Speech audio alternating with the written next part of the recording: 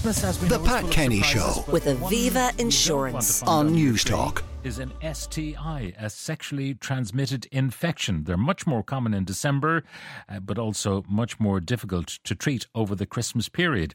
So with us to explain how to look after your sexual health over the festive period is specialist Dr Aisling Loy, who is founder of the Himerus Health Clinic and works at St James Hospital. Aisling, good morning and welcome. Good morning, Pat. Is the uptick in infections very obvious at this time of year? Is it a real bump in the curve? It more presents in early January, but you do get them coming in around this time because of all the Christmas parties and the socialising that starts towards the end of November, the start of December. And it can sometimes take a couple of weeks, 2 to 3 weeks for symptoms to manifest. So they tend to manifest around Christmas week, which is the week many clinics shut. And, you know, we all like to take Christmas holiday. So the Christmas parties begin in early December or late November even, Yes. and that's when things happen. That's when things happen. As you know, there's a lot more alcohol taken. People often are going out more, and things happen that maybe, you know, with inhibitions gone down, that they're not prepared, they're not taking precautions with condoms, and people get a bit too merry and unfortunately pick up infection.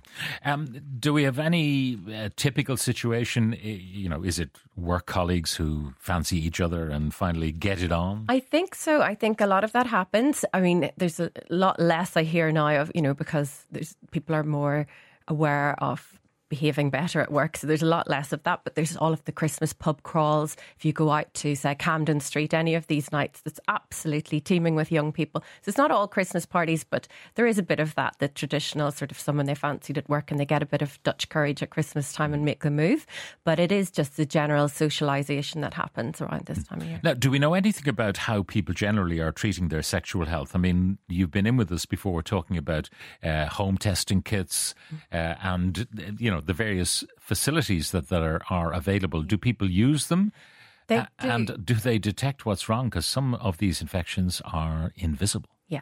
So a few things about the home testing kits are a fantastic initiative. We've spoken about that before. And just to say that won the Health Innovation Award for Ireland last week at the National Awards. So congratulations to the team that brought that forward. But people are using them. However, you have to be cautious about window periods. So say, for instance, if you had unprotected sex at the weekend and you woke up on Tuesday or Wednesday and thought to yourself, goodness, that was a bit of a risky thing to do, I should test.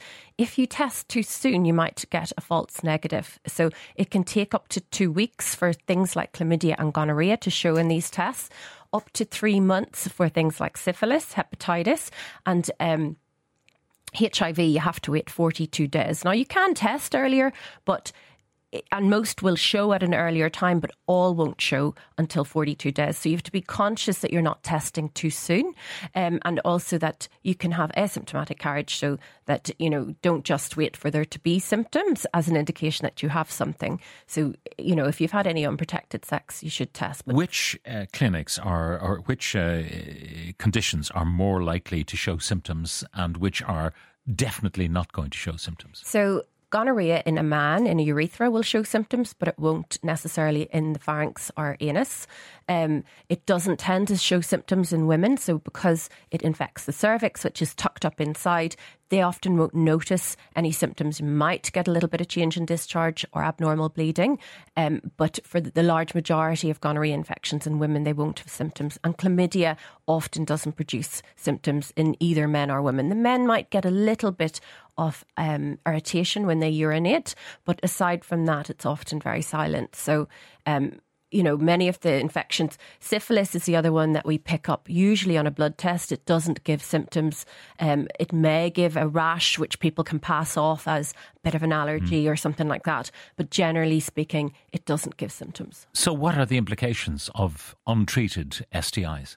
It depends on the STI, but mostly, to be honest, women bear the burden of STI consequences more than men. Now, men can get things like epididymoechitis, but for women, it's more that it can affect their fertility in the future. They can get pelvic inflammatory disease. For syphilis, things like that, we've seen an increase in eye symptoms. So we've had a few referrals from the Eye and Ear Hospital with people presenting with loss of vision. We can get people with tinnitus, so ringing in the ear or loss of hearing.